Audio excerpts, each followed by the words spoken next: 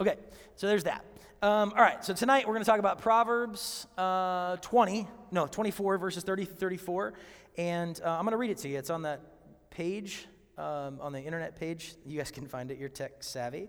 theHouseUTC.org/lyrics. I walked by the field of a lazy person, the vineyard of one lacking sense. I saw that it was overgrown with thorns. It was covered with weeds, and its walls were broken down. Then as I looked and thought about it, I learned this lesson. A little extra sleep, a little more slumber, a little folding of the hands to rest, and poverty will pounce on you like a bandit. Scarcity will attack you like an armed robber.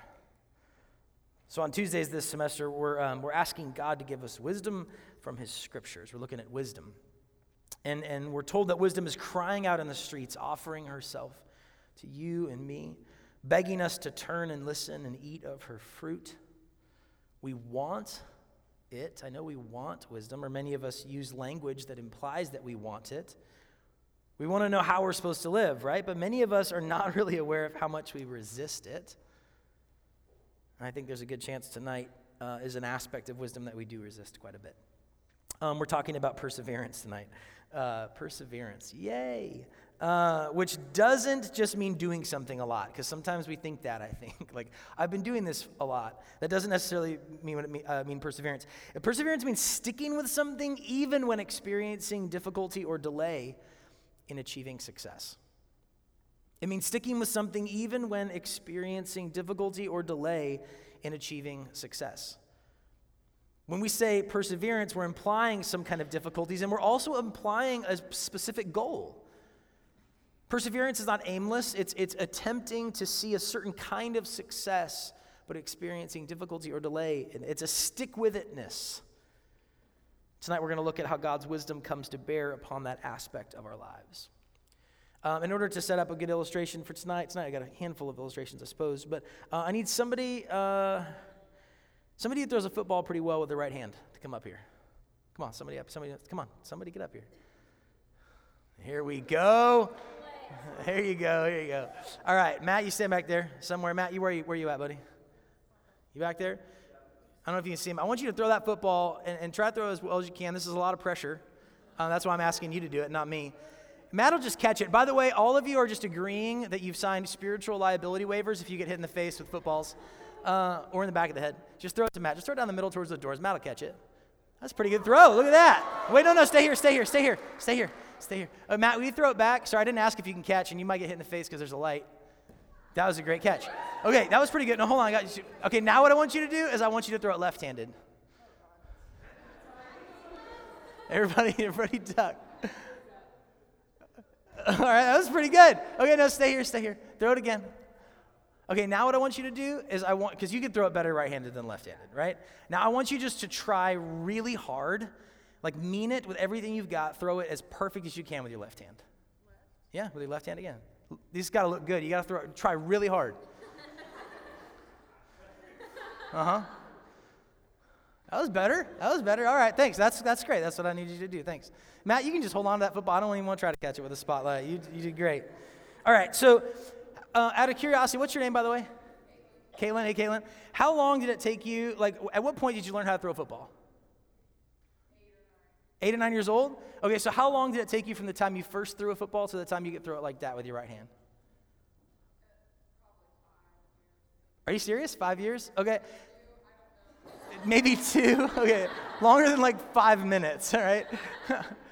Yeah, so every now and again, when I'm throwing a football or playing catch, every now and again I'll throw it with my left hand just because I want to remember what it's like to not have any clue how to throw a football. Because if you've been throwing a football for a long time in your life, it feels pretty natural, and forgive me if this sounds sort of mean or something, but when I watch somebody throw a football that doesn't know how to do it, I'm like, come on. You should just figure out how to throw a football. But I forget, and so then I'll throw it with my left hand, and I'll be like, dang, that's really hard. To learn how to throw. And what does it take to learn how to throw it well? You can't just stand up here and go, I'll just try hard. I'll just mean it. And this time I'll put all my effort into it and I'm going to throw it really well because I mean it. This time I'll give 100% instead of 95%. And if I just give 100%, well, then I can just absolutely nail it, right? You understand that in order to, if you've ever played catch with a football with somebody who hasn't done it much, or you haven't done it much, there's a lot of looking like an idiot that goes on. There's a lot of the ball going weird places, and trying to catch a football when it's bouncing is one of the dumbest things you could look like in your entire life. Because it bounces this way and that, and you've almost caught it like 3 times. It gets slippery and muddy if it hits the ground, and then it's harder to throw well. Like it's a silly sort of thought experiment here. But in order to throw a football well, it actually takes practice little by little over a long time. My son is 9 years old, and he can throw it pretty well now, and it's taken a couple of years of us playing catch. I mean, he could throw it as hard as his little muscles could get him to throw things, but like actually throwing it well is still something he's trying to do and practicing. And the more he does it, the better he gets. I couldn't can you imagine seeing a father in a field with an 8 or 7-year-old boy, and when the boy throws a football and it just tanks in the dirt, getting mad at him and saying, I need you to actually try harder and mean it. The reason you can't throw that football well is because you're not even putting all your effort into it. So just put your effort into it, and expecting that without time, without practice over time, that he could do it. I suspect that you would think that's unrealistic and mean. That what it takes actually to do something, to learn many things that are worth doing, like throwing footballs, what it actually takes is time, little by little time. That's the wisdom of perseverance. All right, let's pray. Father, would you help us tonight? Lord, talking about this topic is sort of anything but appealing, I think, to me and to many of us. We don't like difficulty. We sure don't like delay. And many of us even struggle with goals. And perseverance seems to invite all those things. But would you give us wisdom, and would you call up in us hope for something greater than the things we so often settle for? Would you pour out your wisdom upon us? We ask for it.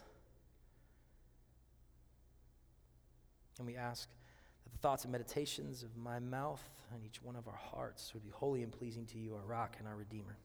Amen. So if you got your phone out, I want you to take a look at this picture. I put it on Instagram and Facebook and all these places. It's me and my 2 little daughters. You can steal a peek at somebody else's phone. You're going to need to see this picture in order for this to work, okay? So I went to this father-daughters dance this last week. It's the first time I've ever done something like that, and it was freaking incredible. And I don't really know what I expected of a father-daughter dance, but I don't really think dads dance that much at the age my girls are. Because when we went to this thing, pretty much there's this loose circle of dudes just beaming at their daughters and who are all singing along to some kind of music that little girls like. And it's really, really disarming. Because every single guy in this whole circle, no matter what he does for a living, no matter how big he is, how intimidating he is, how brooding he is, every single one is on a leash. And the other end of that leash is some adorable singing, twirling 6-year-old, right? That's jumping off stages and going, "Look at me, Daddy," And these grown men are all like, "Yeah," And every single one of them, I walk on, "Hey man, what's up? You love your daughter?" He's like, "Yeah," And we're all just like, "This is great," and everybody knows words. We all know the words to the Katy Perry songs, and none of us actually listen to them, so it's kind of weird. But anyway, it was a really cool experience. So I sent this picture to my brother yesterday on a text, and his response is hilarious. And so if you got that picture open, I want you to zoom in. This is super awkward for proximity reasons, but I want you to zoom in on the bottom button of my shirt. He zooms in on this bottom button, takes a screenshot of it, sends it back with this response. All I know is that button is hanging on for dear life. And he says, "A true soldier." That's what his text says. That's the kind of family I have. Okay? So he zooms in on this. That's his response. Not "your daughters are gorgeous," not "you're a good dad," not "oh man, love this." It's a screenshot of that's why I'm wearing a vest. Because otherwise it's torture the rest of this sermon up here, okay? So he zooms in on this thing. So here's what I did. I went to the gym yesterday. For the first time since December, and that was the first time I'd gone since October. So there's some pattern here. And I did this 1-hour exercise class from hell. There was steps. and there was a weight bar, and there was dumbbells, all of these things, and it was 1 hour of torture. And the first time I looked at my watch to see how long we had left was a huge mistake, because it had literally only been 13 minutes. And somewhere in there, while I was faking push-up like 193, the word perseverance came to my mind, because I honestly thought over and over and over again about one thing. I really could just stop right now and pick up this stuff and walk out of this class. That's what I kept thinking about over and over and over. Can I make it to minute 15? Can I make it to minute 20?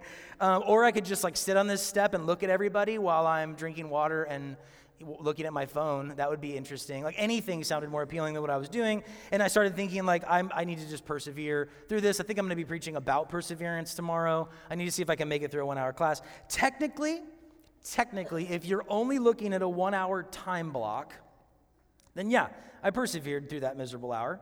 I did. I only did half of what was asked of me to do because I couldn't. But if I zoom out just a tad, like if I make my life broader than just this 1 hour picture, would you really call what I did yesterday perseverance? A middle-class white dude in a workout room in the YMCA in downtown Chattanooga. If I was going around saying, dude, I was just persevering, through my life with my iPhone safely tucked underneath that bench, worried about how wet it's getting because of all the sweat, or something. But all I did is I had a 1 hour exercise class in the last 100 days, and I was actually thinking I was persevering. How often do you think I need to do that class before the bottom button on my shirt does a little less work? How often? Those of you guys who exercise, how many weeks or how many months would I need to be going to that class before, assuming my diet stays somewhat the same, which is a good assumption. How long would I need to go? A couple months? More? Less? 2 months? Yeah, about 2 months, I think. That seems about right. I would expect that. The woman who taught the class, she was probably around 60 years old, half my size. She's on chemo right now. And I seriously, because I was looking, I don't think she started sweating until halfway through the class. How much would I have to persevere to get there? More than 2 months, I think. Like, how much would I have to? How much would I have to go through some kind of difficulty with rearranging my schedule, potentially finances involved, adjusting my sleeping habits, potentially my eating habits? Regularly attending these things, which affect other things in my life. I've got to stop things in order to go there, right? I've got to spend time in that place. Potentially, I make even new communities and friendships there, which affect my friendships and communities outside of that place. How much of my life would need to change? How much would I have to experience? How much would I have to persevere through in order to get to a place that I could, you guys, for real, like I'm not way overweight necessarily. I'm way unhealthy. And I was sitting in that class, and the girl right in front of me, who is, she wasn't quite half my size, the instructor definitely was, but she was a little smaller than I was, and she had the exact same size weights that I did, crushing it the entire time. And I'm standing behind her, and I'm like going, I for real can't do this. Like I'm like doing this thing shaking, and I'm like, damn it, she's on 20, and I'm doing that thing, like, I'm unhealthy right now. I'm just not in shape, right? And I'm like, how much would I have to persevere in order to be able to lead a class like that? Because I could, reasonably speaking, barring some sort of weird bone issues or some medical condition, I could end up leading a class like that if I put in the time. But that would take probably a year or two at least, I would assume. Maybe I could do it in a year or less if I was really bent on it. But that would take a lot of. I think at that point you might start calling it perseverance. How many of us, and this is a question I think I want us to sit on today a bit, is how many of us have goals but are unwilling to persevere in order to achieve them? This is what we do all the time, right? Like I celebrate, you celebrate the fact that I went and worked out for the first time. Y'all shouldn't even bat an eye until September rolls around and you say you still going to that class? I said I started a new devotional last night. Why don't you wait like a month? And see. I've decided that I am now going to let my yes be yes and my no be no. Give me a year, and then ask me how it's going. Perseverance. The wise person the scripture tells us, plans ahead and perseveres. Plans ahead and perseveres. And for every image of someone wise, there is an image of a fool. A fool who doesn't have discipline, who doesn't plan, who won't persevere. He has a name in the Proverbs, and that name is sluggard. In some of your translations, it might say lazy person, but I like the word sluggard, so we're going to stick with that tonight, just because it's awkward enough that you'll listen to definitions. So sluggard. And I want you to listen to what one theologian, how he describes the sluggard in the book of Proverbs. And if you got that lyrics page open, there's an italicized quote of this at the bottom so you can follow along if it's easier for you to read and listen at the same time. This is the definition of the sluggard. And again, remember, this is the opposite of the wise person who perseveres in the scriptures. This is what the fool looks like. The sluggard will not begin things. When we ask him how long or when, we're being too definite for him. He doesn't know. All he knows is his delicious drowsiness. All he asks is a little respite. A little, a little, a little. He does not commit himself to refusal, but deceives himself by the smallness of his surrenders.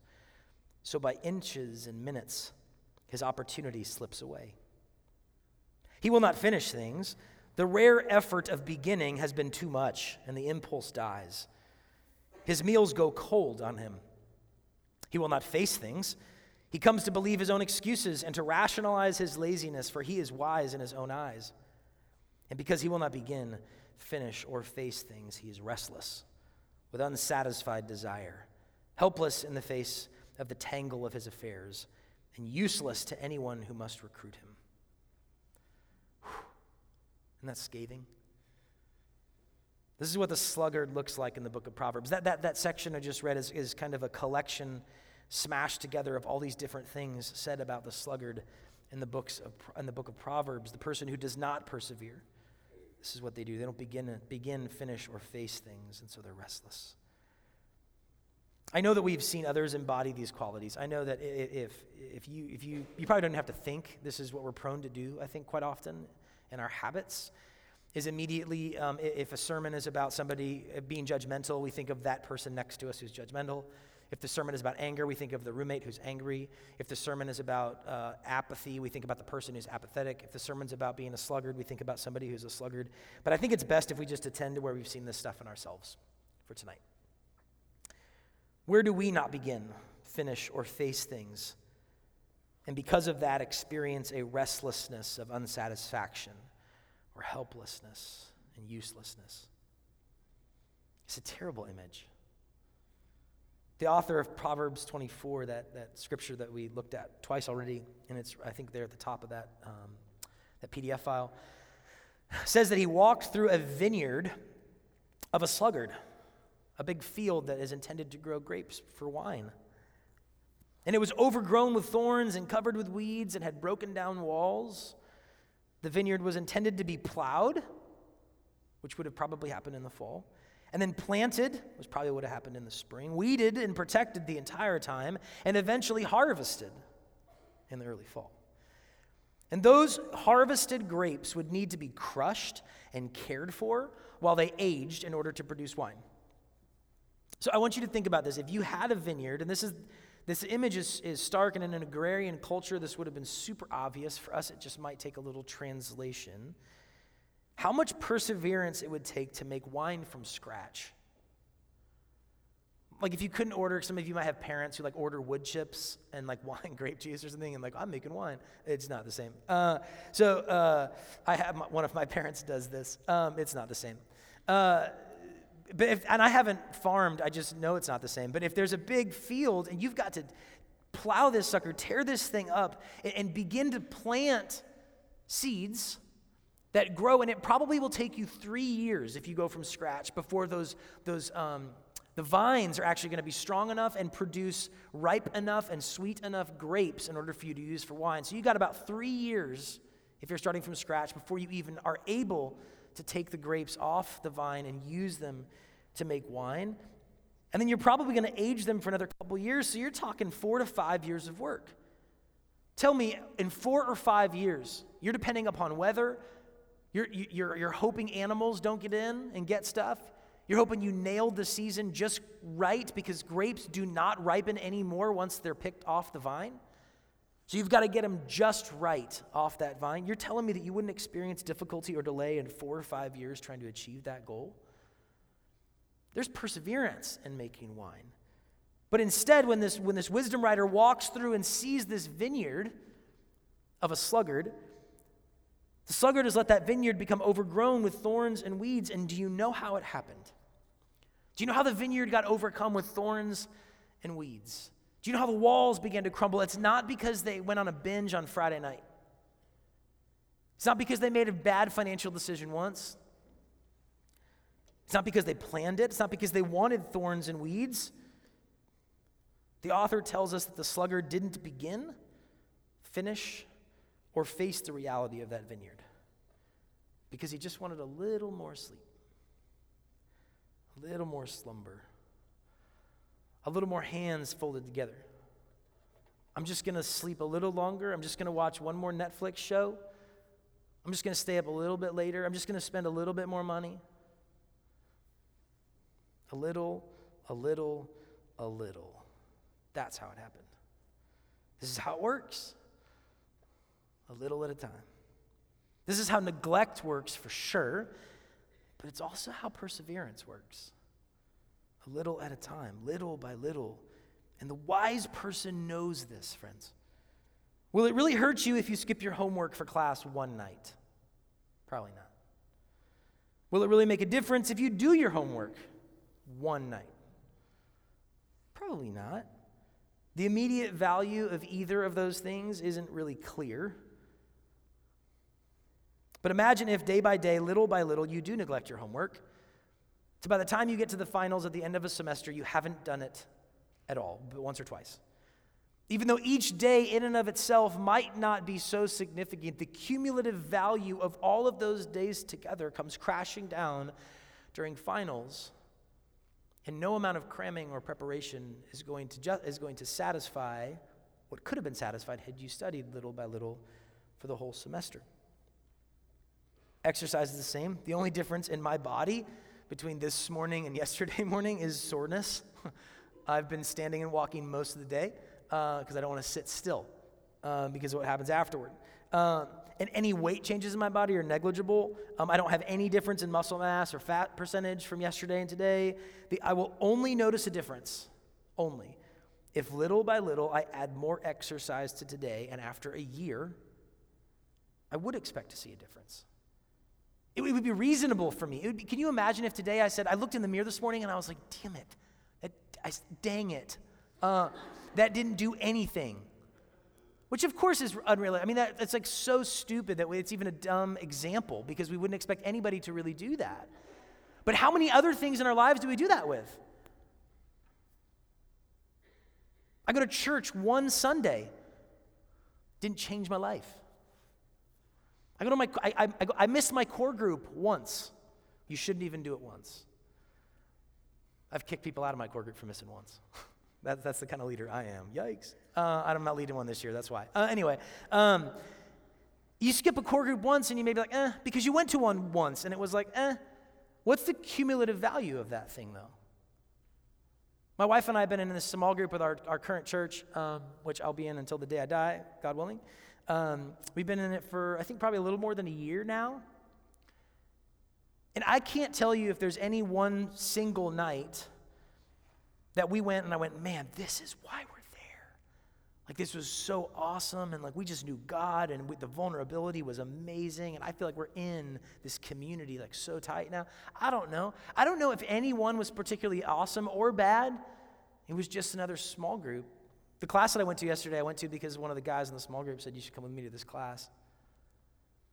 He's become one of my best friends. I don't know when that happened. Little by little over the past year, which seems pretty quick at my age, actually. Usually I think it takes a lot longer than that.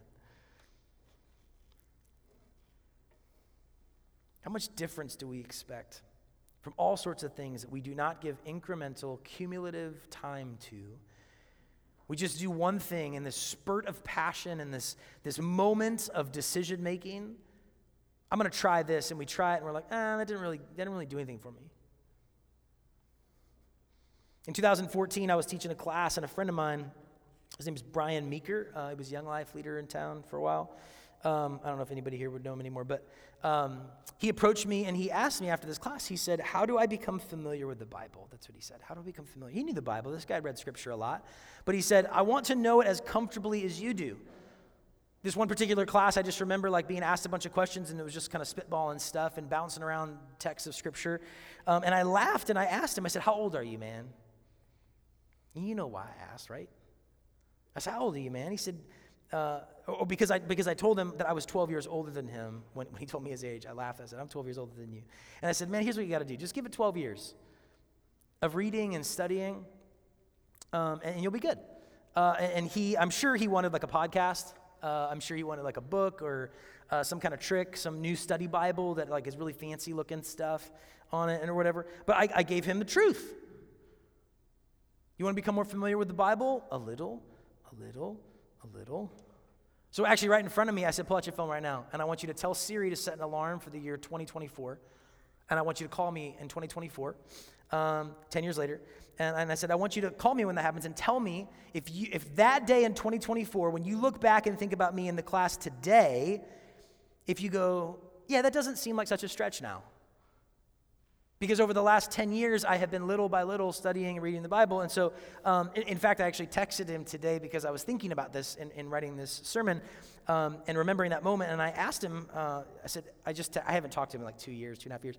I said, hey, Brian, how's your working knowledge of the Bible going? Here's what he said. This is Brian. He said, the only real way to have a better first he said like, hey, it's good to hear from you. Thanks for checking out on me. Okay, we're skipping that. He said, the only real way to have a better working knowledge of something is spending time with it.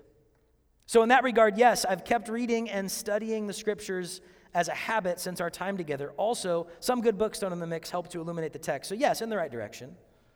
That's what he said. You see that? Time with it is what he said. It's been 2.5 years. He's still got another, 7.5. And then we'll check in. I hope he's still using iPhones because that's going to be rad if he says my alarm went off. Because she actually did. She set an alarm for like 2024, which is pretty cool. But this is what he said. Time with it. A little at a time. A little at a time. A little. In Proverbs 20, verse 4, we're told that if you are too lazy to plow in the right season, you will have no food at the harvest. A few years back, another alumni of the house called me to talk to me about how frustrated he was with his life. I asked him what he wanted. He'd graduated from college a few years after college or something. I asked him what he wanted, and he told me about his sister's career. He said she had this great job, and she was making a good salary, and she seemed like she just bought her first house. She seemed like she was like planting some roots, and he really was excited about that, and that's something he really wanted for his life. And I said, how long had she been plugging away at that career? And he had to think about it for a minute, and he said, well, I guess about 8 years, because when she was a junior in college, she started working toward it, and she's been doing that same thing ever since then. I just wish I had something like that in my life. To which I replied, well, you probably can in 8 years. He didn't like that. So I asked him, I said, well, okay, he really didn't like that. He said, man, that's not a good answer. And I said, okay, well, have you been working on anything consistently in your life, a little at a time, over the past year or two? And he said, nope. I said, well, all right, well, then you're only looking at time, brother. If you want to reap now, well, you should have planted then. It's too late, sluggard. I didn't say sluggard. But it is. If you want to reap now, but you haven't planted in the time when you needed to plant, and little by little been working yourself to this moment when it's time for the harvest, it's too late. That's not the way it works. You can plant now, and you can reap later. You can do that. Do you want to be hireable by a company when you graduate? Well, that's harvest time. What skills are you developing little by little which will be useful for a company?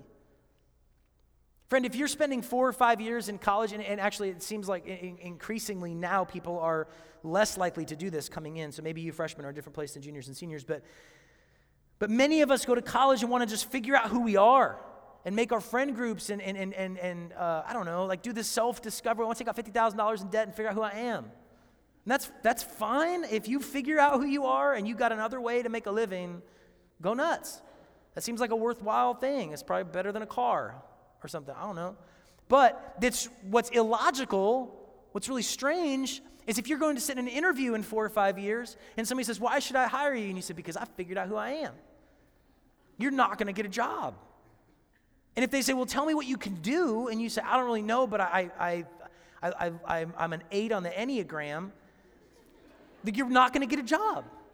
If you say, these are my spiritual gifts, if you say, I made some really good friends, like, do you understand what I'm saying? There may be really wonderful things in planting and harvesting that kind of stuff. I suspect that there are, and I suspect you'll never be able to shake your desire to know yourself, ever. That's something God intends to reveal to you when you see him clearly and increasingly along the way. You will never be able to shake that. But if you intend someday to sit before somebody and say, I'd like to work for you, you should anticipate what you would like to be able to offer in that moment and begin planting now, because if you haven't planted, what are you going to harvest in that conversation? Do you want to get married someday? How are you becoming, little by little, someone who is good for someone else to share their life with? Many of you are very interested in harvesting a romance, but you're not willing to plant the seeds that make a romance work well and be healthy. You want to be kind? How are you little by little working on kindness in your life? Or do you just wake up one Thursday and go, today, I know I'm 20, but today I am going to rewrite 20 years of history, and today marks a new day.